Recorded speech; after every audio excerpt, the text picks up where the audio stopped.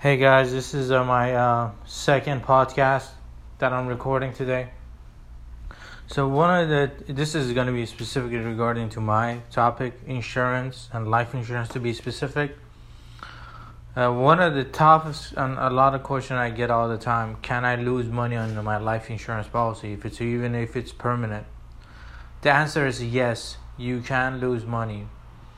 Depending on the type of contract that you have, if the contract is not designed properly, and this is more depth in review what your current situation comes from, you can lose your money while you spend over 30 years paying into it and end up with zero.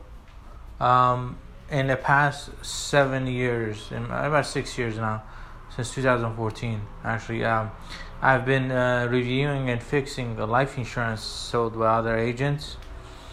Doesn't matter if they bought it yesterday or they bought it 20 or 30 years ago. A lot of times when I come across is the agent didn't know what the hell was going on, so they ended up declining in the worst position. And clients, sometimes we're able to save those policies, and we stop with the wasting of the money going out the door. And sometimes we can't, depending on their situation. I don't know. But if you're really, really curious to know if your policies is the best or designed the best, I will do a free review for you. If we could help you, great. We'll be the first one to let you know. If not, we are also the first one to let you know.